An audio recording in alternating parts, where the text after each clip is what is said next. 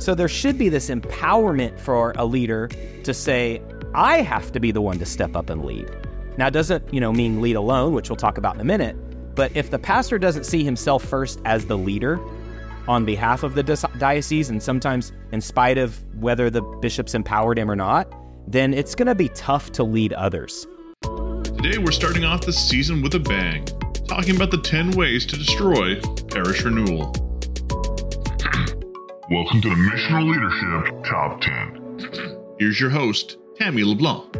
Here at Divine Renovation Ministry, we speak a lot about the things that you need to do in your parish to bring about renewal. But in today's conversation, we're hoping to put a fun twist on that. And we don't want to sound negative, but we're hoping to create a different lens through which you see the things that you might be doing by talking about the things you might be doing to actually destroy renewal in your parish. So I was fortunate to be a parishioner at St. Benedict Parish in the early formative years when they started to embrace renewal. And I had a first-hand seat at a lot of the successes we experienced, but also some of the failures as well. And I think by talking about those failures, it actually helps others to grow. But for today's conversation, I'm inviting Rob McDowell and Matt Regetz into this conversation with me. They happen to be two of our longest standing coaches and who bring quite a bit of experience with them. So welcome to the conversation, guys. Hey, Tammy. It's great to be here today. Good morning, afternoon, evening, everyone. And to you, Tammy and Rob, it's good to be with you. And no pressure after that setup. No, easy sailing from here on out. Well, I figured after saying that you guys are our most senior coaches, I did a little bit of digging to find out together how many parishes you guys have coached since working with the ministry. So would you guys be surprised to know that together you guys have coached 130 priests? Wow. That's got to all be Rob. I was going to say, I think 6 of those are mine. Now, no pressure really at all. That's a great lead in. But it just goes to speak to how far we've come, right? It's no longer the from the trenches, as we like to say, experience of one parish. This is now an insight that we bring from a global perspective. It is cool. Now we've been doing this to be able to kind of step back and yeah, there was some convictions and beliefs, but now you're starting to be able to observe trends and consistencies and things like that you're able to kind of observe at a little bit more of a global perspective. Mm-hmm. And as you said that too, Tim, I realized you checked in with being a member of St. Benedict's Parish. Well, I was a member of Prince of Peace Parish, right? So it's like we all know this from our starting point, and now to see where we've come and to then realize we're not even scratching the surface yet. That's the amazing part, right? Yeah, and I think it's probably fair to say, would you guys feel that you've grown over the last few years too?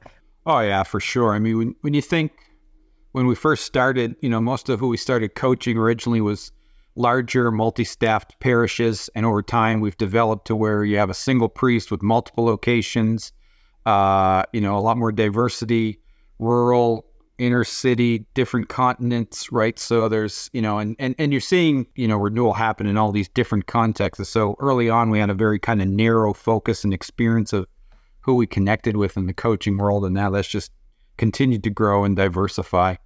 Yeah, and even wondering as I've expanded my coaching reach, like Rob said, to different continents and different cultures, all of a sudden now, I was very insecure. How is Texas going to play in the UK? Now, you'd have to ask them honestly when I'm not in the room, because all I get from them is normally, well, that's very interesting. So interesting can be good or interesting can be bad. But you realize that the cultural context matters. And sometimes we have to start with that, hey, I know you're not my big mega parish in Houston. I know you have unique challenges. I know you don't have the large staffs. But what are the things that are rather consistent, right? What are the principles at play? And even as we're going to talk today, what are the things people are still getting wrong everywhere? Just to open up this conversation then, how we came about building our list of 10 was we kind of each took a stab at creating our individual lists, right? And then we came together and we looked for commonalities, and we thought it would be fun to do a countdown. So we're going to go from 10 to 1 and work our way down through, again, the top 10 things that parishes are doing to destroy renewal in their parishes. Number 10. So we're going to start with number 10, which is focusing on change management over culture change. Parishes are focusing so much perhaps on managing all the changes that they're introducing in their parishes to bring about renewal that sometimes they're missing the key component, which is culture. You know, culture is kind of the nebulous. It's there. You're not sure what to do with it. It's not like it has all these tangible things to, like, if you pull this lever, then this happens. And if you stop doing this, this happens. Because I think the most apparent thing for people in renewal is like change management. Like, let's just do this, some steps. Just tell me what I need to do. And I think in a sense, maybe just to remind us that culture itself can be a thing that we affect. Like, you can affect culture. It's not like we just live in a culture and we have to deal with it and adjust to either fit in or to stay a little countercultural. If we actually believe the premise that we could change culture at a parish, and for some, especially for Catholics, it's like, well, I don't want to change the culture. You know, and maybe to get specific about what we mean around culture change, and it's not just change management. And I think that's what a lot of times people see renewal as, is like, just give me the book and I'll follow some things to make me a better leader somehow. Yeah, and obviously behaviors and actions go into that, but a lot of times we don't think of culture as kind of reprogramming some of our consistent attitudes and habits and things like that that affect the way people experience the parish, you know. And one of the ways to think about culture is to think about a business that when you walk into, you enjoy visiting that, versus when you walk into a business that you don't enjoy walking into and you don't always know why. That's a cultural issue. And that's the same thing people experience in our parishes. And so when we think about change, starting at that point of recognizing that we don't just need to add a few programs or we just need to do some things differently, that the change is much more fundamental to the overall thinking and attitude and habits of our organization. You know, Father James quite often will quote Peter Drucker that says, you know, culture eats strategy for breakfast, right? The old expression that we can say we want to do things differently and we can implement different strategies, but until we truly see the role that culture plays, and as we make our changes, try to actually address culture, there's not going to be any significant or long-lasting change. You can change different things and see, some changes happen in the short term and things like that, but long-term sustained change will not happen without addressing the culture. Yeah, I just maybe add that some of the resistance to culture change are the people already in the pews. The church is just where they like it. Why change it, right? So if we start affecting the way the overall church feels, the folks that are that are considered paying the bills or paying members or in the club, that's why they're at that parish, because they like the culture just the way it is. But if the culture around them is shrinking or the numbers of members are shrinking and we don't change and we don't affect culture, then where are we going to be for the next group that would call themselves members?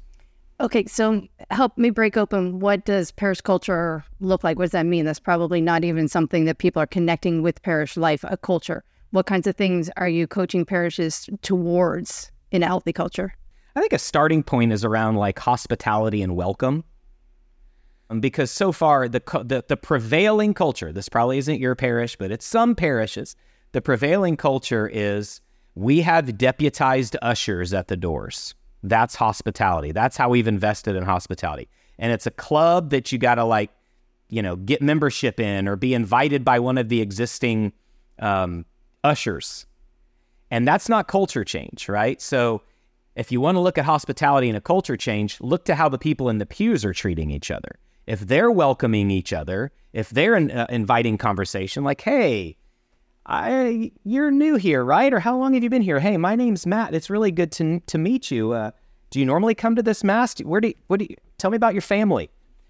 Now, I'm not saying right as mass is starting, right? So there's a preference for when that would happen. But when you see culture change around hospitality, it's when the people in the pews are doing it, not just deputized people we put at the doors. That's just an example. A simple example, I think, is a good starting point for parishes to consider. Then it becomes not something that they're checking off of a list, which we would equate to change management, versus you're changing the heart of the people, which in turn is driving the culture change because they want better things for their parishioners. They want them to experience like they're being welcomed. Is that fair? Yeah, I mean, really at the heart of culture is what values get lived out. You know, not what values do you stick on a wall and say you value, but what values actually, get lived out, because every church is going to say a certain number of things, like we value this, like we value people, and we value people that are outside of a relationship with Jesus. But when you get inside, it's like, no, really what they value is the status quo. Really what they value is everything being the same. Really what, and so there's what actually get lived out. And what gets lived out in your values is actually what is going to form your culture. Number 9. So number 9 on our list is placing human effort above the power of the Holy Spirit. And I think this is something probably that creeps into parishes without them even realizing it. What does that mean to put the power of the Holy Spirit first? Is it just a matter of praying that God blesses all of our efforts? So whether that's a prayer that we open with, a prayer that we end with, or is it like Father James Mallon, the founder of Divine Renovation Ministry, once challenged us, is our job to discern what God is doing and for us to come alongside what God's doing. So something that we talk a lot about in Divine Renovation is this idea of leaning into your strengths. And I'm thinking that as coaches, you guys probably see parishes doing this really well. So if they're doing this well and they're leaning into their God-given strengths, what pitfalls are we talking about here that we need to be aware of? Just to clarify, they're doing which one really well? Their human efforts or the Holy Spirit efforts? Sorry, they're leaning into their strengths, which is their strengths, but it is God-given. So could it be confused as this is God versus this is me? Yeah, we can get confused with it, right? Like, because when you're doing God's work, it all seems like it's intertwined, isn't it? Yeah, I mean, when we look at this one, I think first off, we just have to step back and just realize that what we're talking about here, the steps we're taking, it really is God's idea, right? Like what we're inviting people into the church and evangelization renewal is, this is God's idea first off and not ours. But then I think beyond that is that we have to recognize and ask the question and seek, okay, how is God guiding us and leading in us? Because we have, and I think particularly in North America or the Western church, we have all kinds of books and resources, and it's easy to think, okay, we should renew our parish and then run off and come up with a bunch of best practices and ideas or have some brainstorming sessions and think, that's great, let's do that. When really we're not taking that step with the power that comes, from the Holy Spirit. And it's a weird mix because we have to be docile and open, but yet it does involve us taking steps of faith. I think, the analogy years ago I heard Rick Warren say is, compared the movement of the Holy Spirit to surfing. And the fact that when people are, and I've never surfed, so this is purely theoretical. When you're surfing, you don't create the wave, God creates the wave. But at the same time, you have to be docile and you have to go where the wave takes you. But you also have to have the skill of knowing how to ride the wave. So it's not passive, but there is a part where you're submitting and you're allowing what God has created to take you along. And so that's kind of the tension that I feel around this part of parish renewal. In water parks now, Rob, they create wave pools so people can ride the waves. What do you have to say about that? I'm just kidding. One thing that comes to mind too, as you're thinking through the balance, A.W. Tozer has that quote that says, if the Holy Spirit withdrew his presence from the church today, 95% of the activity would continue and no one would know the difference. If the Holy Spirit withdrew his presence from the early church, 95% of the activity would cease and everybody would notice. So I don't have a measurement like you can't look at here's the 5% you should keep doing and the 95 to stop doing, but at least the shocking gut punch to say does that mean everything we're doing is God's will, and are we inviting the Holy Spirit to drive all of this, or have we started to confuse our human efforts and really good plans with what God wants us to be doing? That's good, Matt. So in coaching scenario, then how are you kind of helping parishes to draw that out to see the difference, or maybe do some soul searching there? Yeah, I like a lot more blank canvas type gatherings, right? Instead of we just bring our plan to God and ask God to ratify the plan, I like teams and pastors and leadership teams to get together and say, like, we're just going to pray and we're going to ask the Lord to reveal that next step for us or that plan. Or when we get stuck, before we just wrestle through the issue together, how about we stop and say, God, what do you want here? Come, Holy Spirit, show us, enlighten our minds, give us some clarity together, move in us. We give you permission. So it's that constant inviting and giving permission again. But I like a lot more blank canvas work. It doesn't mean all the time, right? So we're gonna get down to some practical and tactical things. But what would it look like to start with God's plan before we just bring our plan to God to ratify it? Yeah, no, and I'd say, just to add to that, like, one of the things is, as you're looking at what's happening and in your busyness and all that sort of stuff, what's happening that you're surprised by? And then, what's happening that you couldn't produce on your own, right? Like, you're seeing life change happen, you're seeing attitudes change, you're seeing prayer answered, you're seeing new movements. And again, it's not just once you head down the path of parish renewal that you just snap your fingers and, click your heels and all this stuff happens. There's certainly a patience and a persistence and a consistency, but over time, you're actually able to see, like, that was God, right? Like, that came not because of our own efforts. And I think part of the outgrowth of this is there's a humility on the part of the leader, because they recognize that this isn't them, right? And so we need to lead, and you need to lead effectively. We talk about the importance of leadership, but at the same time, you're seeing an outcome and you're seeing a result that isn't you. Do you got an example from coaching, Rob? Well, I think whenever, you're working with a church that, it's just been kind of in maintenance mode, kind of gone along, and then all of a sudden they start to focus on evangelization and they see people come to Christ. I think of, our church in Montreal, Father Michael Leclerc, and his testimony or his story around the fact that they hadn't baptized an adult in their parish in, I think, the 70s, late 70s, I don't remember the specific year. And, him just being convicted by this and going back, like, and he said he never wanted to go through another Easter season without having adult baptisms because of conversion and, things along those lines, right? Like, that was a changed result that in and of himself he couldn't do. He could get convicted by it. He could, he could be motivated by it, but he doesn't have the ability to change people. Only the Holy Spirit does, right? And so whenever you see people stepping in leadership, whenever you see people stepping out on faith, when you see people inviting to Alpha, you see people encountering Jesus in, through evangelization, you see people come alive with the fruit of the Spirit in new ways. I think these are tangible things that once you start to focus on, you can start to see and realize, like, I didn't have that ability as a pastor. I didn't have that ability as a staff person or a ministry leader or whatever the case might be. And if we get good at sharing this stuff corporately, like when we see it happen, when we name it, when we tell others what's happening, it's like Father James talks about the power of the Holy Spirit. It's like the power, like a light socket kind of power.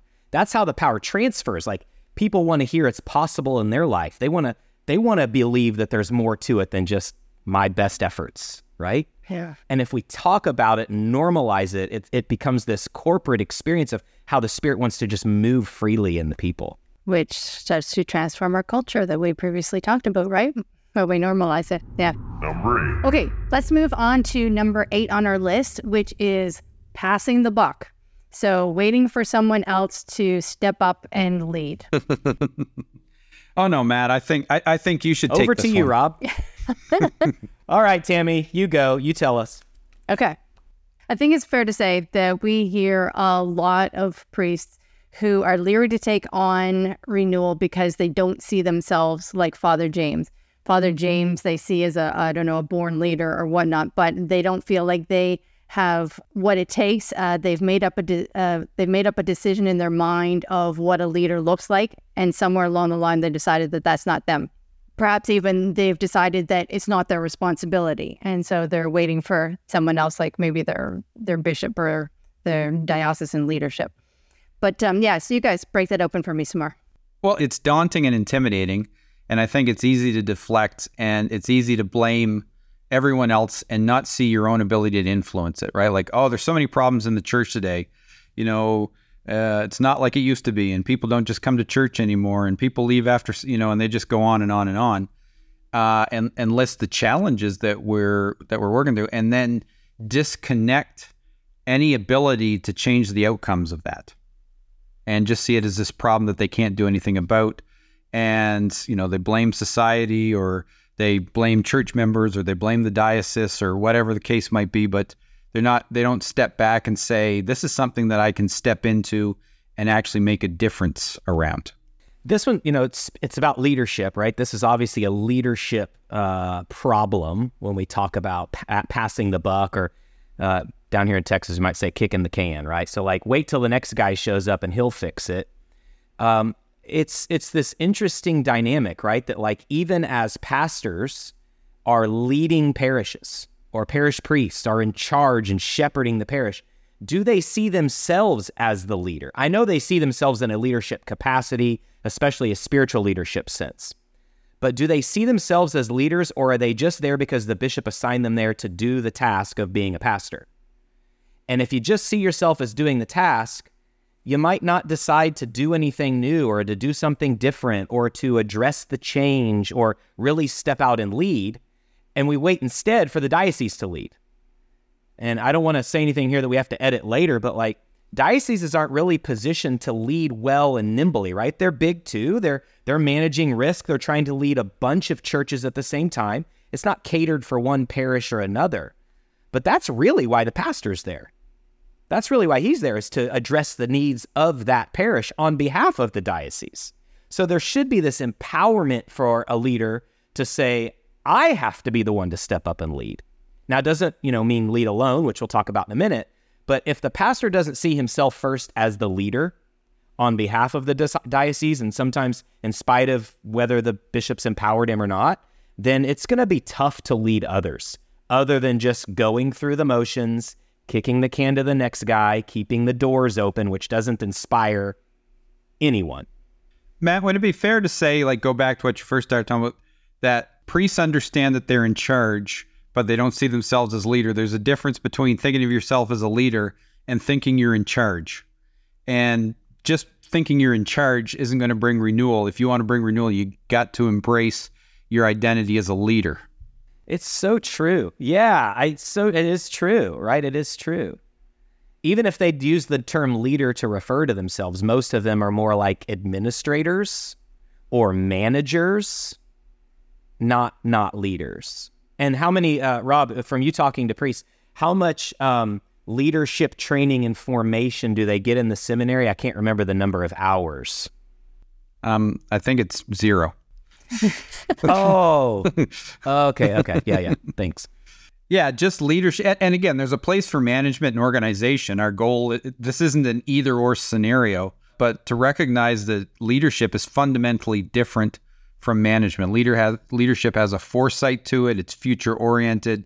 It's about, where you want to go into, whereas management is focused on the here and now, focused on organization. And again, you need both. So, we're not trying to speak negatively about organization and management, even though I, can maybe come across that way because I'm terrible at it, but just my personal bias sometimes. But recognizing that, the idea of seeing the direction that you want a parish to go in and starting to think that way and taking intentional steps that make the changes needed to start moving in that direction. And I know this didn't just, from one little number on a list of ways to mess up renewal. I know this doesn't just flip it for a pastor to go, okay, I'm a leader, I'm going to do it. it's about formative steps, right? Like they can grow as a leader. There are other resources out there. There's other parishes that are doing this. There's other priests that can mentor them. There's other members of the lay community right there in their area that could help raise them up and form them as leaders if they'd invite other people into that. So I think we're starting to cross-pollinate with our next number 7. But yeah, to your point, Matt, I think conversation doesn't just pertain to the priests, it's the lay leaders as well, thinking that it's not their responsibility. And again, passing the buck on to other lay leaders or thinking it's just father's responsibility. Yeah.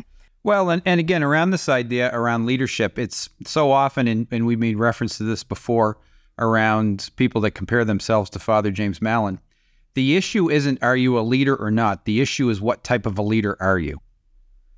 Right? And, like Father James has some very specific gifts around leadership, and he's very gifted in what he does, but he doesn't have all the gifts, and he's wired differently. And so you can see all kinds of people who have personalities and strengths completely opposite to Father James that are very effective leaders. So the issue isn't, are you a leader or not, but what type of leader are you? And learning to step into that, become self-aware, and shape your leadership around that. And the next point will influence a little bit about how you approach it. Okay, so which brings us to point number 7. Which is taking a Lone Ranger attitude. And I think that this probably sounds a bit like the opposite of what we just talked about in number 8, where we talked about priests or lay members of the parish who want to sit back and wait for somebody else to take responsibility. Okay, Rob, what do you have to say about this one, the Lone Ranger leadership attitude? For some personality types, this can be kind of a common thing. But again, one of the things that we see in churches that actually experience sustained renewal is an approach to leadership that's team-based. And, where the whole thing doesn't completely reside around one priest. Now, again, the priest role is central, and, it's key that he understands he's a leader, but it's not key that he becomes all things to all people and does all leading. And so learning to step back and learning how to share responsibility, learn how to trust other leaders, learn how to understand other leaders and rely on their strengths that where maybe you don't have those same strengths, understanding is key to seeing long-term sustained renewal happen. Even the Lone Ranger, it's like at the end of every show, he was victorious, right? But he had a sidekick. He didn't actually do it alone. Even in the show, it's like, you got the whole premise wrong. Your name needs to change, But I think, maybe there is this, not necessarily a hero complex when it comes to like leadership. I know there's that for some people, but most priests did not get in this because they wanted to be the hero of everything. But that's how culture works. It's how movies work. Like there's a hero and he comes and saves the day. So it does maybe in a sense influence just what's accepted in culture, how we lead. Because leading others is harder work than just doing it myself. And how many times do we, I'll speak for myself. How many times do I say, well, I got it, it's just easier. Just let me do this. Like if I ask my kids to do something for me and I have to explain all the steps, I'm like, I'm just going to do it. I get this going to take me more work. Yeah. You know that as a mom, right, Tammy? Yeah. Yeah. So it's not that we think that's the best way always. It's just the only way we've ever led and how we experience it. And if you're not the hero of the story, if you're not used to if I ask all the priests listening or watching this, how many of you have led a parish through a renewal process and you're getting moved because of the wild success of that because the bishop wants you to do that at the next place? That's not why most priests are in this, right? But what if we didn't have that pressure on them? Instead said, look, you don't have to do this alone. It actually doesn't work alone. You'll get more burned out. You'll be more busy. You'll fight harder than you ever have before. And the payout's going to be, manageable, simple, small. I just think if we know, first of all, that you're not supposed to do it alone, does it give us some freedom to say this might be hard at first, but what would the payoff look like if I started to invite other people into this, if I didn't have to do it alone or have all the gifts? Yeah, and it actually builds into this model of clericalism too, where we're led to believe that the mission of the church is the responsibility of the ordained, right? And if we don't invite lay leaders into that space, then we don't actually give them space to fulfill their baptismal call. That's a good point, Tammy. I coached a guy. He was one of my very first parishes to coach. And he was kind of the Lone Ranger. Like, he would admit, like, yeah, I'm doing things differently. And like, I believe we should be doing this, which I loved his passion and his hunger. But the hardest thing for him was to slow down and wait for some people to catch up and maybe even let some people get out in front of him and carry the load. He stayed very overwhelmed almost the whole time that we were in coaching. He did some great things, but it was kind of that flash in the pan stuff, and it didn't seem sustainable. And his team, he called it a team, but they were close to burnout too. They were always like, I don't know what Father's going to do next. They were like just trying to keep up with the Lone Ranger leader. Yeah, I mean, it's one of the things I love, Matt, you've probably had the same experience, is looking at a priest. And most priests, once they enter into coaching with us, they're a little bit skeptical because they've been under such a load for such a long time. And they're a little bit like, okay, well, I'm going as hard as I can, and a lot of them are working, 60, 70, sometimes more hours a week. And then they come into things a little skeptical because they think, you're just going to tell me to do all this stuff in addition to it. And it's fun to kind of step back and say, look, I want to help you become more of who God has made you to be. And I want to help you to see your priesthood in a completely different way. And when they get it and they make that shift, and then they're like, oh, my word, I can't imagine that I didn't do this sooner, right? Like, that's one of the huge That's one of the huge payoffs. And again, I'm glad that it leads and it changes the priesthood for guys and makes it more sustainable. But that isn't where we want to stop. We want to continue building that so that the parish becomes fruitful, right? And that shift of working out of a team that way and making the priesthood much more sustainable. They still work hard. They're still busy. It's not like all of a sudden they're just, well, what am I going to do with my time now? Right? But it is, when done right and done in a healthy way, does help everybody lead in a much more sustainable way. And imagine if it was not just about being busy or having to work all these crushing hours, but doing the things that only the priests can do by virtue of their ordination that other people can't. And knowing the difference, right? Knowing the difference and how to figure that out with a team so priests can preach more. They can invest in their leadership. They can celebrate the sacraments. They can preside at Mass. The things that we have to have a healthy, high-functioning priest to do. Okay, so let's move on to number 6 on our list, which is having vision for the future that looks a lot like the present. So vision is actually something that a parish who comes to coaching will work with us kind of early on in their renewal stage. And so we spend a lot of time coaching into visioning, but I never really thought of it necessarily something that's hindering or maybe even destroying their parish renewal efforts. So talk to me about these visions that are actually destroying parishes' renewal efforts. Well, I have one example, but should I wait for Rob to impart his wisdom before I share it? Whatever you want, Mac. Dive in if you want. Okay, you clean up after. Just don't say any parish names. So Saint so-and-so. No, I was working with a parish. As you said that, Tammy, just remind me, I was working with this parish. And we'd been working a long time together and with the team. It was a very high-functioning team. The pastor was doing well to share leadership through his team and really raise those other members of the team up as leaders and thought partners and prayer partners, not just like doing his bidding, right? And so they decided they really needed to cast a vision for where the parish needed to go. We like to say a vision is a God-given picture of the future that produces passion and hope. And so they needed to do that.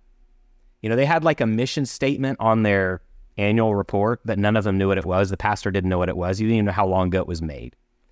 So he gathered them together to dream and to pray about what was possible at the parish. What could the parish aspire for? Or what could it look like in 10 years? So they met, they did all the meetings, and they wrestled together. They had some really good conversations about it. And then the day came, they're like, Matt, we're so excited. We can't wait to present you with our vision. I'm the final arbiter of this, right? So we got on a call and they said, okay, we're going to read it to you. There's 8 of them on the team. I felt like I was on the spot. And they read me their vision. And I tried not to let my reaction on my face say that that I didn't like it. And so I just reframed what my face was going to say, and I asked them a question. And the question I asked them was, how excited are you all about that direction? And how excited are the people in your pews going to get when they hear it? And I said, tell you what, 1 through 10, write the number down on your pad. We're going to go around the room, and we're going to ask everybody how excited they are and how excited the people are going to be to hear it. Do you know what the average of those 9 or 10 people was on that call? Actually, it's the number of this Destroying Parish Renewal, number 6. They ranked it a 6, and they hadn't even rolled it out yet. And they're telling me this is our brand new, shiny, fresh off the line vision, and we're happy with it at a level of a 6. I didn't have to say anything. They all realized we got to go back to work. This ain't going to work. Nobody's going to get out of bed in the morning and be excited about this. And our parish certainly isn't going to become something new that it's not already. Well, here's a question. And again, okay, Rob, clean me up. Just for those that are listening to this, we didn't have this conversation beforehand. Can I ask you a question about that? Because I'm predicting what that looked like. Did they largely just sit down and list the programs that they wanted to do? Yeah, so you could probably argue that in the process is where it went wrong, right? It became a group think. What they ended up with was vanilla and safe, right? And it wasn't large enough. Now, I did tell them, okay, this isn't what you do. These aren't the things you do. This is who you want people to become, where you want to take people. So they got that, but it was they got people excited about what it could be tomorrow. Hey, we're going to do this in 24 hours. So it wasn't aspiring enough. It wasn't long-term. It was vanilla. Yeah. So often it's, you ask people to think this way and they start listing off programs we want to do this, we want to run Alpha, and we want this for the youth ministry, we want this for the kids. And it's all about what they're doing. And it's all about busyness. One of the things that you'll sometimes hear, just in initial conversations, share with me a little bit about your vision. And they go, I want a church where the parking lot is full every night. And everyone's busy, right? And again, in and of itself, sometimes when parishes come alive, there's a lot of activity and there's a busyness and there's a buzz to it. But that shouldn't be the vision. That should be kind of the byproduct of it, if that's the way that it plays. If that's how it plays itself out, right? And so often, it's my guess is, a lot of times parishes are already busy. So in fact, a lot of times we get them to do less to actually see kind of this vision become a reality. And there's something I think that's innate in us as individuals, and I think where we are in society today is we have a tendency of measuring activity and busyness over fruitfulness and results. And a lot of times when we plan our lives and when we pray into our visions, that our vision is just really another vision of busyness and activities without actually thinking of what the actual result or the fruitfulness or even the why we're doing it around some of that stuff. Yeah, I had a young assistant priest. I was at an event where he was at, and we were talking about where the parish was going. And I said, so tell me, what are you excited about the vision for the parish? He said, we are too busy and we have too many people here to vision. It's somewhat what he said. We're at a big, busy event. He's like, we're doing our thing, right? We're doing all the things. We don't need to vision because we're busy enough already. Yeah. Yeah. Why would we vision if we're already where we want to be? I have the church right where I want it. Sometimes it helps to make it personal too. If you think about those close members in your family who have fallen away from the church and whatnot, and if they were to come back to your church, what do you want for them? Is it to put them in a program? Or is it for them to have a place where they come that their life is transformed, right, for the better? Yeah. Yeah, really. How do you envision life change and discipleship should be at the center of what it is that you're talking about these things? And if a program or a methodology helps you, that's great. But what's the outcome? Okay, guys. So that brings us to number 5. Which is treating renewal primarily as a liturgical function. And this one, Matt, I'm actually going to kick over to you to explain what we mean by this one. We put a lot of topics under this one when we brought our lists together. And you had a good name for it, which was this treating as a liturgical function. So what do we mean by liturgical function? This is the hot button, right? Like, so we buried it in the middle so it wouldn't be like clickbait for people that are in all the liturgical battles about what the church should and shouldn't be doing. Which, by the way, I'm going to be Switzerland here and say we need good liturgy, right? This isn't, I said, when you say it's not primarily a liturgical function, we need good liturgy. The deposit of faith in our church is expressed sacramentally. And so what we show up for on Mass on Sunday, I mean, it's not supposed to be like, liturgical dancing and felt banners.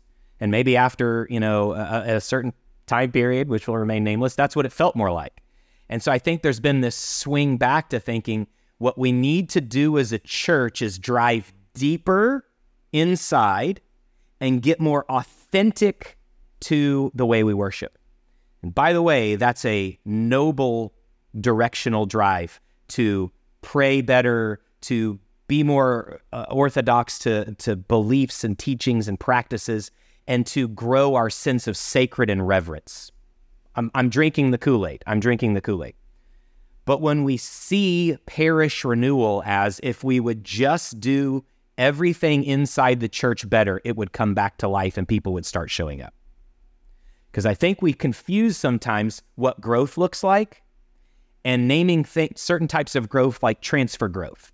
And we've seen this when one church starts doing one thing really well, people from other churches go to that thing. My kids, as youth group kids, they're like shopping youth groups right now, right? What's is the best one? Where are my friends? How is it the most fun? So that doesn't mean that like if I show up at a parish, that all of a sudden their parish is on mission because I dropped my kids off at their youth group because I liked what their youth group was doing. The same could be said for our liturgies. People, if they're just shopping liturgies, it's just transfer growth of Catholics. We're just shuffling membership around. So if we see parish renewal as going beyond the walls, then it's something beyond just the liturgical functions inside the church. This old, if you can see me, if you're on the podcast watching the video, when we used to do this, here's the church, here's the steeple, open the doors, and where are all the people? I did. Remember I don't this? know if Tammy did or not. Do you not do this in Canada? I don't know if he does in Canada. Here, We totally did. you do? Yeah, Okay. no, we totally did. It was all the people. We got you. So in a sense, like I was over in the UK recently, and they have these beautiful churches celebrating these great liturgies, and they're empty. They're empty. And in a sense, we want the church to empty because we want it to go out beyond itself. So Father Philip Connor says, we want the church to turn inside out. We don't want them to go away. We want them to go on mission, and then they come back and fill the church. So it's this bi-directional, like leaving the church and coming back. So if we focus all of our efforts just on getting good liturgy, assign that to your parochial vicar or somebody that has a great passion and understanding about it. But let's make sure our parish doesn't turn inward as well, that it can go on mission too. It's a both and when we get into this either or world, that's what probably half these fights are about anyway. Yeah, it's a good point. A couple thoughts around that is, we still have a little bit of Christendom thinking, right? Like the idea of if you build it, they will come, right? Like and when a lot of our churches were built, whether, regardless of when it was, they'd build a church and people would show up. They would move to that area. They would come, and in a culture of Christendom, it was more likely that someone would go to church, or it was a normal activity. And so you didn't necessarily have to be as intentional around, what you did as a church, and people would come to that. The other thing around that is, like as a leader and thinking through these issues, we should always be focusing on the direction of our parish and not the size. And, like in our network, Matt, you were at a church or still at a church that gets 15,000 people on the weekend. I've coached a church that gets less than 100 people on the weekend, right? And regardless of the size, like you can have 5,000 people come to church and your church be absolutely dead, right? And you can have a church with 200 people that's going somewhere and on mission, right? And so often, again, we confuse size with direction, and we think, well, it's big and bigger is better and all this sort of stuff, right? Yeah, but to your point, sometimes churches are big because of transfer growth and, sometimes, issues of immigration and all that. And I think it's great that people are going to church and they have a church, but let's just define it as it is And let's not celebrate that as evangelization. Let's just celebrate that as it's a big church. And what does it look like to move forward in the renewal process? I'll give one example. Kurt Clement, one of our executive director for the U.S., another coach, we were at a day away. It was their annual convocation. And there was priests of all different celebrations of the liturgy. They celebrate different ways. They had different spiritualities. They had different levels of leadership. So it was this cross-section, right? And afterward, this priest that celebrated the traditional Latin Mass came up to us. And I was wondering, like, is he going to be mad at us? Or did we say something he didn't like? But he was very convicted. He said to us, we have a very vibrant church and we celebrate great liturgy. And people really appreciate the sense of sacred is there. And I just loved that. I loved hearing that. And then he said, but you know what I realized after our time together? He said, we don't go out. We have zero evangelization efforts at our parish. And so he realized, like, this is a both and thing. It's not do one or the other and then brand ourselves as more authentic. It's let's do both and actually be fully Catholic. That's a beautiful story. Okay, which brings us to number 4, which is trying to appease everyone. So whether that means having something for everyone or giving voice to the naysayers that don't necessarily embrace renewal. Break it open for me a little bit more, Rob. Yeah, one of the traps that we can get into around some of this stuff is religious consumerism. And there's always this tension. Do we offer things people like, or do we offer things people need? Right? And those don't always necessarily have to be, complete mutually exclusive all the time. But so often when we do things, we offer a program and we think in terms, well, people like this program or not. And rather than saying, well, people like this program, the question that we should ask is in looking at our vision, where will this program take someone? How will someone grow as a result of this effort, right? And not so much will they like it or not, because what ends up happening is we're doing all kinds of stuff that all kinds of people like. But then when you sit down and you ask, the question is, are we growing? Is what we're doing taking people somewhere? Is it leading to transformation? Are they growing as disciples? Are they becoming disciples? Or are we just doing a bunch of stuff where people like it? And those are two fundamentally different questions because, and I get it. I fall into the trap. I enjoy it when people like me. Who doesn't? And so this is one of the tensions that we have to step into. And so often, again, it gets back to how we gauge success around things. And everybody's like, wow, everybody enjoyed it. It must have been a success. And nobody asked the question as, did it actually lead to life change? Did it actually lead to transformation as a result of it? Can I share a great story? Because this is one that I remember as a leader at St. Benedict Parish really struggling with, because I didn't want to leave anybody behind and I didn't want anybody to be upset, I guess. So we used to run what we would call connect groups, and it was part of, again, what we called the game plan, which is the strategy that the parish adopted to fulfill their mission. So they were very focused on the game plan. And this particular step in the game plan was where communities of people that went through Alpha would gather in small groups where there was an expectation that they would grow in their discipleship through learning to share their story, learning to speak about their faith. And some people were very opposed to having to share about their faith in whatever capacity. And it became an area of contention. And I can remember the training that we used to receive as leaders on the importance and that this role would play. And so it was a key step in the pathway of where the vision was leading us to discipleship.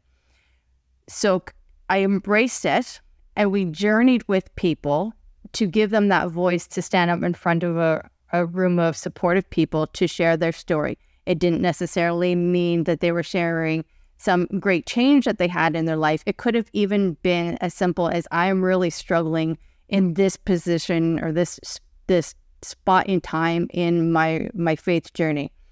And wow, people grew. And I remember as leaders thinking that was totally worth it. And I was able to eventually give up that idea that, yeah, if we stepped back from the mission of the church because people were uncomfortable, we never would have reached the point where we were at. That's a great story. It's just like, Tammy, what comes up for me around that is when we lose sight of like almost priorities, right? Like if you've ever looked at a church bulletin, you should be able to tell if they have priorities or is just all the busyness listed. Like it's like a cruise ship playbill, right? Our parish is just cruise ships, busy, something for everyone. Here's what you do on Monday night. Here's what you do on Tuesday night. Here's the show on Wednesday night. Here's the dinner on Thursday night. Like, is that just what it is? Like, just like is almost the bulletin more chronological in time, or is it set priorities? Like, does it have things like evangelization and discipleship as priority over some of the other things? And this gets people super uncomfortable, right? Like, how do you prioritize your thing over my thing? But if we're just a cruise ship, then it shouldn't matter. But remember, cruise ships leave a port and then they come back to the same port and people get off. People don't leave it. They don't go to a different place. They do for a little while, but then they come right back where they were. There's no growth. But could we be an aircraft carrier where there's a known mission for that aircraft? People come back from mission, they're refueled at the parish, maybe the Mass on Sunday or some of the things, and they're sent again on the same mission. Are we cruise ships? Or are we aircraft carriers? And this is like, oh, people think, oh, that's cute. But you know where it comes hard work? Is when those leaders decide we're going to sit down and we're going to set some priorities, and we're not going to be something for everyone, and we're actually going to edit what we do around our vision and the mission of the church.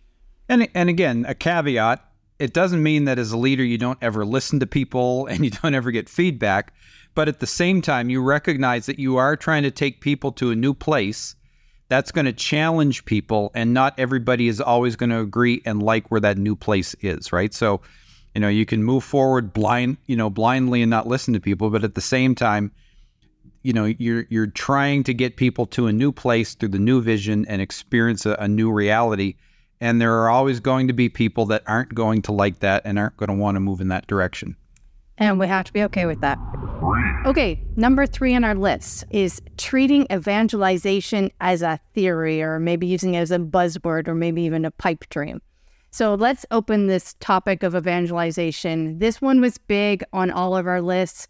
I think we originally called it using Alpha as a program. And then we tried to appreciate that not everybody's running Alpha and there's different evangelization tools. And it's so much more encompassing. So let's break open this conversation of evangelization. Hey, Rob, have you ever talked to pastors who don't even, are priests, who they don't understand what evangelization is? I have indeed. Yes. Can I say what I always thought it was? Because for me, growing up, evangelization was the people that came knocking on my door to try and convert me to their religion, or they stood on a street corner. That's what I grew up thinking evangelization was. We help people stand on the street corner. You got it. That's what it still is. I'm just kidding. I'll tell you what 3 priests I know said to me about evangelization. Then Rob, I know Rob's like a rocket ship on this one. He wants to just take off and talk about it. I think I'm being fairly patient for the record, and I'm glad you're speaking first. But anyways. Well, I'm not going to tell them anymore. I'm just going to tell them what these 3 priests said to me, because these are 3 priests I know. One priest said to me, evangelization is just a theory. So they weren't going to do any investment in it until they had proved out the theory in the church.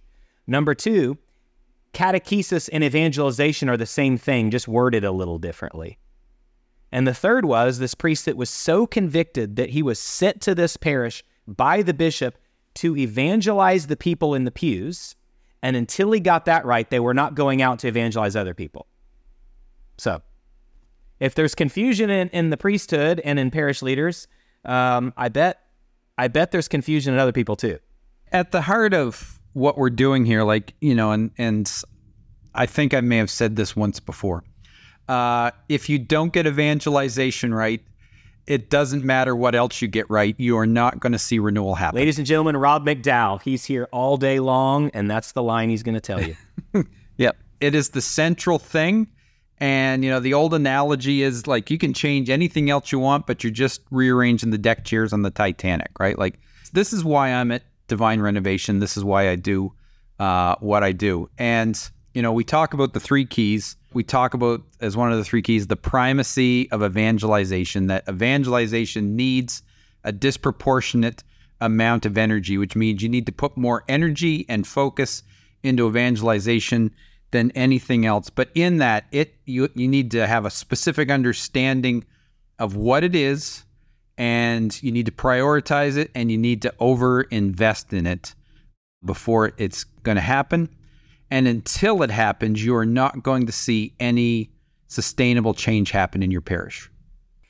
Is it fair to say, too, that a parish that does evangelization well knows how to reach people where they're at? So I'm thinking of a story, Matt, that you shared with me about a parish who were sharing with you in a coaching session an idea that they came up with to evangelize that they were so excited about because they were going out into the community. And maybe I'll get you to share the story about the Eucharistic procession. Yeah, they were super excited to, we have this year, this process right now of Eucharistic revival in the church. It's so needed, or it's just such a great gift to the church. But they started to confuse. They started to confuse because they thought this was evangelizing. They were confusing a little bit, like Eucharistic revival and evangelization. So if we just take the Eucharist out into the streets, we're evangelizing.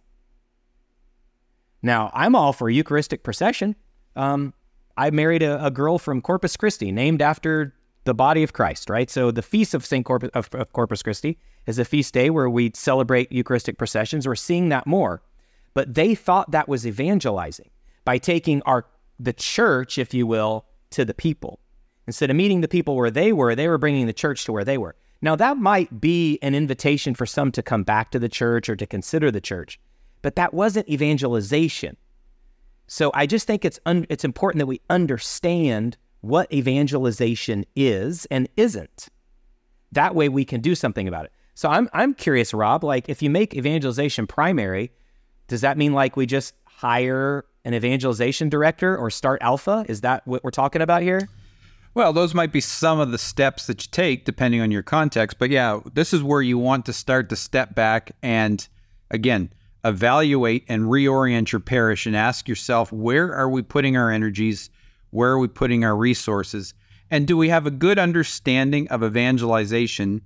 And are we defining reality around where we're at? Do we know our beginning point? Do we need to know, how things need to change? So, again, stepping back and asking ourselves, what needs to happen in order to start to engage people? And again, I would say, and I heard this, probably first from you in this language, Matt, that understanding evangelization is where we help people become disciples.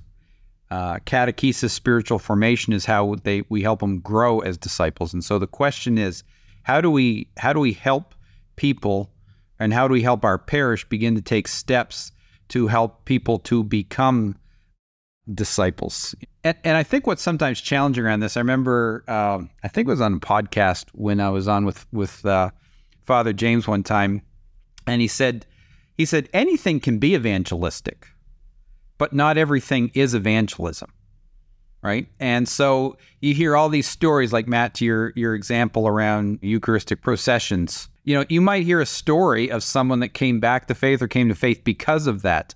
Churches will get caught up in all kinds of stuff around funerals, and, a lot of unchurched people come to funerals and things like that. You might hear a story about that, but in and of itself, funerals aren't evangelistic by nature. So there's all kinds of different examples of where you can hear all these stories, and, even a blind squirrel finds an acorn every once in a while, right? But there's a difference between the outlier and what has happened versus centrally recognizing, no, we have to fundamentally activate the church and help the church understand that we have the ability to engage every day as we go about our lives. Every time we lock eyes with someone, we see someone that Jesus loves and someone Jesus died for. And what are we doing and start to engage some of those people in a personal way to help them understand how much Jesus cares for them, and building bridges and doing things to help start to connect them with the understanding of the gospel message of Jesus Christ and his love for them. Yeah, that's at the key, right? We would think that everything we're doing at the church is because of that, but I think some of the time we've lost the connection to that, right? We've lost the connection. And when you're explaining some of those examples, I love when parishes get to work thinking about how they can take some of their existing offerings and programs and make them more evangelistic. But that's not an evangelization strategy, right? So if we all sat down in a room and said, let's come up with an evangelization strategy, it might involve some of the how we preach at funerals, how we become more hospitable, starting an evangelization tool like Alpha. But what's our strategy? Where are we taking people? And what's centrally important in this mission? And I don't know that many parishes have sat down and said, this is evangelization, this is a strategy for our parish, and this is how we're going to know whether we're making disciples, like you were mentioning, or are we just forming disciples? Because there's a difference. And the Great Commission says one of those and not the other. And I'll leave that to you all to go read. Okay, on that homework note, let's move on to number 2. It is relying on programs over people. So I think at face value, probably a lot of people are thinking that doesn't even make sense. How would anybody rely more on a program? Everything we do is about people. But I think you guys could probably shed some light on the fact that, yeah, people are actually getting this wrong. I actually was struggling to turn it into an action word. I think, like I said, we came up with relying, but it's hard to come up with an action word, I think, because this actually speaks to maybe a mindset more of how you use your programs, right? Rather than using them wrong. It's more about a mindset. So, for example, programs we want them to change the hearts of people, to help them grow as disciples and leaders. Like we said, they're part of a bigger strategy so that the church grows, rather than using them as a one-dimensional thing that's going to eventually run its course and fizzle out. So again, we want our programs to tie into the bigger picture of where our church is going, the vision for our parish. Yeah, I mean, it kind of speaks to the, and I kind of referenced this earlier before, but again, in thinking of vision and in thinking of how we approach our people, where do we want our people to go? And as we do things, how is what we're doing helping them take steps? So the vision is the big picture, the outcome, the life change, and then we start to form a strategy of how we're going to fulfill that. And as we step back, we say, okay, how are we inviting people to change? How are we inviting people to step up? And then as we do these things, is it actually happening or not? Like one of the things that we hear all the time is, I tried Alpha and it doesn't work, and a lot of times they just think by running Alpha, and, just plug the video in and do it, poof, life change is going to happen. But, to run an Alpha intentionally, you need to have the right people. You need to create the right environment. You need to, be, investing in that. And then you need to recognize the limited nature. Alpha helps you get so far. And then what's the step after that? How are you developing people around some of that versus just, we're running Alpha, kind of a thing. And so a lot of times we step back and we think the program in and of itself solves the problem for us. And then we think at the end of it, we expect too much out of the program for where it takes people. Mm. Yeah, I use the image a lot, Rob, like what you're talking about, the programs we offer, like stops along the journey. And parishes, right, especially busy parishes, they got lots of stops along the journey. Sometimes you even wonder if it's the same journey, but we got stops along the journey. So that's the programs. What we don't spend a lot of time on in the church, generally speaking, you might, but what we don't spend a lot of time on in the church is the connecting the dots, the how to get from this rest stop to the next stop. And I think that's the connective tissue between the programs is where it's people focused. So if someone takes Alpha, are we real clear on how they get to whatever your beta is? Or do we just offer another set of programs and we hope that they're able to take that big jump all by themselves into this next thing? Or do we have a way to accompany people? See, people, I think that's where it's about relationship and accompaniment and leading and mentoring. We just assume if I'm the leader of Alpha, when my 12 weeks is over, I've done my job, and it's on to like you looking up RCIA and deciding if that's the next step for you. So the program's over people. I'd like to see the programs connected by people. Like, how can we lead people from our experiences? And that also mentions to you what you said earlier, Rob, is like they're going somewhere, right? There's a path that people can follow, that both the accompaniers and those being accompanied kind of have an understanding of or feels natural to them. Sometimes we get into these debates like, is it possible to be a Christian or to be a Catholic and not be a disciple? Right? And there's people that will separate those things sometimes when it shouldn't be. that distance shouldn't exist. Those things should all be synonymous together. So then it gets down to the question is like, what does it look like to be a disciple in your parish? Do you ask yourself that question? Do you try to measure it? And do you try to figure it out? And do you have a clear path of how you're going to help people get there? Or is it get back to, I have a vision for busyness and we do 92 different things in this parish. We list it in the bulletin. It's on the website.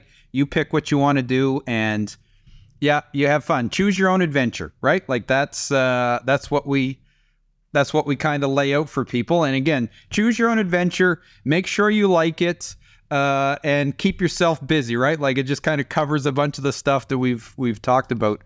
That's my conversion story, Rob. That's my conversion story right there. You just said it. And so rather stepping back and realizing, no, we see people, and again, it's, you want to have processes and you want to have systems that make it easier for, for people to kind of work through some of this stuff. But at the same time, you're recognizing the individual person as they're growing, and you're putting the thing in place, and you're making it a relational process, right? So there are, to use the word company, Matt, right? There are other people that are assisting you, walking with you, serving you, helping you on this journey, getting to where hopefully as you become a disciple, you go back and you help people somewhere along their journey, right? And your discipleship journey grows into where you help other people in their discipleship journey.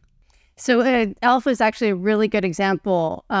If we take that as what some may call a program and break that open a bit more, let's talk about how that really helps to develop the culture, which in turn is just really all about investing in people and helping them along that discipleship path.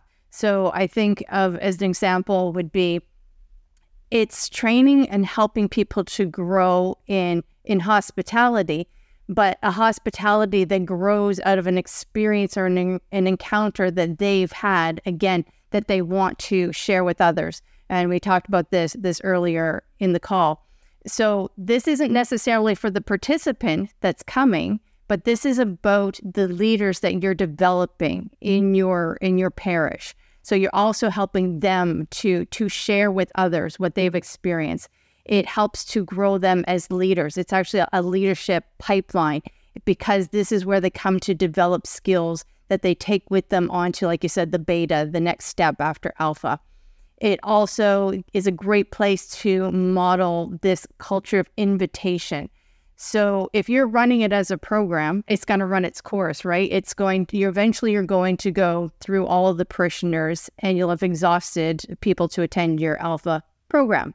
But if you're starting to use it as the pump, I guess we would sometimes say it, that's fueling your parish, then you're developing this culture of invitation because people come and they have this experience that they want others to have. And so you encourage and you celebrate the invitation. So there's so many things, just 3 examples off the top of my head that are aiding towards your vision. And so it's so much more than just a program that somebody comes and finishes and is done with. You know, Tammy, as you're saying that, I realize I almost feel silly saying this now at this point in our conversation, but how interconnected, and we knew this when we were building the list, how interconnected all of these ways to destroy parish renewal are. You know, we hit on culture and vision and how those are connected, and evangelization, and here we're at programs. It's almost like we use the language so interchangeably. Just setting like 10 ways to destroy parish renewal is hard. And I was at church for a daily mass recently, and during the prayers of the faithful, during the intercessory prayers, these were the back-to-back prayers of the faithful. One was, for those that have left the church or are far off from faith, may the Holy Spirit go out and find them and bring them back. I'll hold my comment till the next one. The next one was, for those that are in need or suffering, may we be the hands and feet to go serve them. And I was like chuckling in mass, and everybody else was just praying, and I was trying not to disrupt. So let me get this right. If it's about evangelization, that's not my job, it's the Holy Spirit's job. But if it's about service or social justice or serving those in need, the gospel mandate, which it is, by the way, to go out, then I'm on the hook. I'm only on the hook in one of those two scenarios. And I think that's maybe that approach of like, you know what, it's easier for a program to do the hard work that maybe I don't feel equipped to do, or it's uncomfortable for me, or I'm not used to sharing my faith. So let me invite you to a Bible study that the pastor's leading. And I think it's like, this should put all of us on the hook, not just to evangelize people, but to bring people to faith, to invite people. See, the next step from hospitality is invitation. Hospitality is like the environment we set. Invitation now has me on the hook, right? It's not the bulletin's job or the pulpit announcement or the priest's job. I'm on the hook if it's an invitational culture, as you said. Sorry, that was my soapbox this late in the game. Yeah, and again, to that point though, Matt, that's where when you run something like Alpha, it assists us to do what it is we're called to do. I remember, Tammy, you may remember this at St. Benedict a few years ago. We had a speaker there that referred to Alpha. He said it's evangelization for chickens, right? And because it allowed us to do, it served us that, yeah, we create a relationship, we invite someone, we bring them in, but there's a big chunk of the heavy lifting that a program like Alpha can do to help someone. But again, it's an aid to help us. It's not the silver bullet that does everything that we want it to do. It's not the program that helps to lead to the conversion, the life change, the heart change. It's just a tool that assists us in what it is that we need to do in helping people grow and develop. Yep, it's a good way to put it. Okay, guys, we are down to number one. Yes, this is the time for the drum roll, please. Number one thing that you might be doing to destroy renewal in your parish is staying the course and doing nothing. Yeah, we love the conviction that you said that with. So, yeah, why we all laugh here is because we did not necessarily agree that this was the number one. Who do you mean, Tammy? Okay. Okay, well, let me put it this way. I'm going to ask you guys now to convince me why this is worthy of the number one spot and why it doesn't feel anticlimactic. Yeah, Tammy, you set that up so everybody's believing you now. They're like out of their seats. And what's interesting is we look back at all of these, when we say ways to destroy parish renewal, some of them are actually ways we're sabotaging, like things we're doing that sabotage. And some are ways we're sabotaging by doing less or not the right thing, or in this case, nothing at all. Like how many people are like, okay, I don't believe, they've been skeptical of everything we've said, or they've had a reason why they're doing the one or they're not doing one of them. Like, this is the place where I want number one to be where the excuses die. I want this to be the place where we say, number one wasn't the biggest way, the most universal way, but I want it to be the way that after everybody's listened to an hour of Rob talking and me talking, I want you all to say, the status quo is not good enough. We have to do something. It's too important. I'm convicted that I need to get up out of my seat, whether Tammy framed it well or not, and say, what are we going to do about it now? It's too urgent and important. Churches are closing. The Titanic is sinking. So there's the urgency and important message. And I think too many of us say, well, I'm going to just wait, or I'm going to keep doing the same thing I've always done. We already talked about some of that. But if you do nothing, your church will look exactly like it does right now in 10 years with fewer people. That's what's at stake. If you do nothing, your church will look the same, but the people will be less. Here's where all the people went. They're not going out on mission. They've just left your church altogether. So there's the rah-rah speech, Rob. What do you, how do you see it? Yeah, I mean, there's so many conversations around this because, sometimes people say, look, Scripture just calls us to be faithful. And it does, but so often we think faithful is showing up to a meeting, being very passive and doing the same thing. Scripture speaks about being faithful, but it speaks to being faithful to fruitfulness, right? And recognizing that it's not just about showing up to the same thing. Like you'll see people that go to Mass and they're there every time the door is open, but they come in and they don't invest in relationships. You have no awareness of where they are spiritually. They're not volunteering in anything, all this, but they're faithful, right? And that a lot of times we celebrate their activity, but where is the fruitfulness of their lives? And so the question is that we shouldn't be faithful. Another thing you hear sometimes people go, well, the church comes and goes. There's trends. It's up and down. People have been predicting the end of the church for 2,000 years, and it hasn't happened yet. And, it's just like, don't get too bent out of shape about it, right? Like this, God's people always come back. And, I remember the previous bishop here in Halifax making a point. He said, the church is eternal. The church is always going to be around, the church. But your church might not. Your specific church. Like when you said, Matt, what will look like in 10 years, only a little bit the same, only smaller. That's assuming it still exists in 10 years.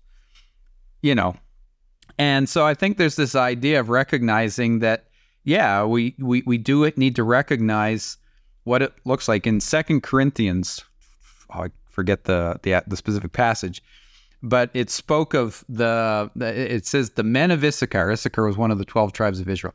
The men of Issachar knew their times and they knew what to do. They understood, they could interpret their culture, and they responded in a way that was appropriate to their culture at that particular time. And that's part of what we're called to. And so often, people are like, yeah, but what if we get it wrong? What if we make a mistake? We're already getting it wrong. So, from that standpoint, we're already seeing a significant decline. We're already recognizing the trajectory around these sort of things, right? So to justify, and it's okay to be scared, and it's okay to not know what to do, and right, like we're not saying step into it because you've got everything figured out and you know exactly what you need to do, and you're never going to need to make any mistakes, and like that's, but to sit back and say we've got this and justify not doing anything is the biggest mistake we can make, and sometimes, right, like I've talked to some priests, and they're scared to make changes. Because other priests in their diocese will jump all over them and start to speak negatively about them, right? Because of, well, if I do this, they're not going to, and sometimes, we don't do anything because of our insecurity as well. So there's some of my rambling thoughts around this one as well. The parish is perfectly structured to get the results it's currently getting. So if you're happy with that, just keep doing it. But I bet if you're honest, or if you ask people besides just your own opinion, they're not happy with the current results. I had one bishop in another country. I was sitting down at a very informal conversation with him at his office, and he said, "Parish decline suits many priests, including my own." And that's not because that's what they want. It's because they've drifted from what got them out of bed in the morning. They've drifted from maybe that vision they had for the priesthood of changing lives and seeing conversions and seeing vibrancy. And they've had other things placed on their shoulders they had no business leading, other responsibilities, sometimes several parishes. Like, we're expecting too much out of our leaders. It's no wonder like they're looking forward to parish decline, because they finally get a break. They're less busy.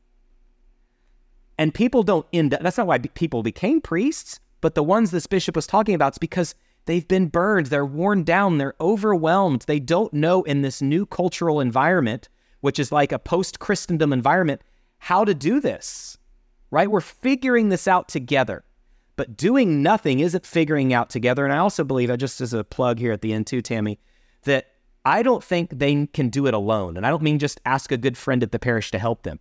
There are so many resources, including like what we do, right? We're coaches. We're not coaches because we know it all. We're coaches because people need a partner to accompany them, to walk through it, to bounce things off of, to talk about trends, to keep the most important things, the most important things. I think that's actually a great note to end on there, Matt. It's true. We do love to come alongside and help, whether it's through coaching or the earlier stage of just even discovering what renewal looks like. So if this is of interest to you and you would like to hear more, you can reach out to one of our relationship guides through our website.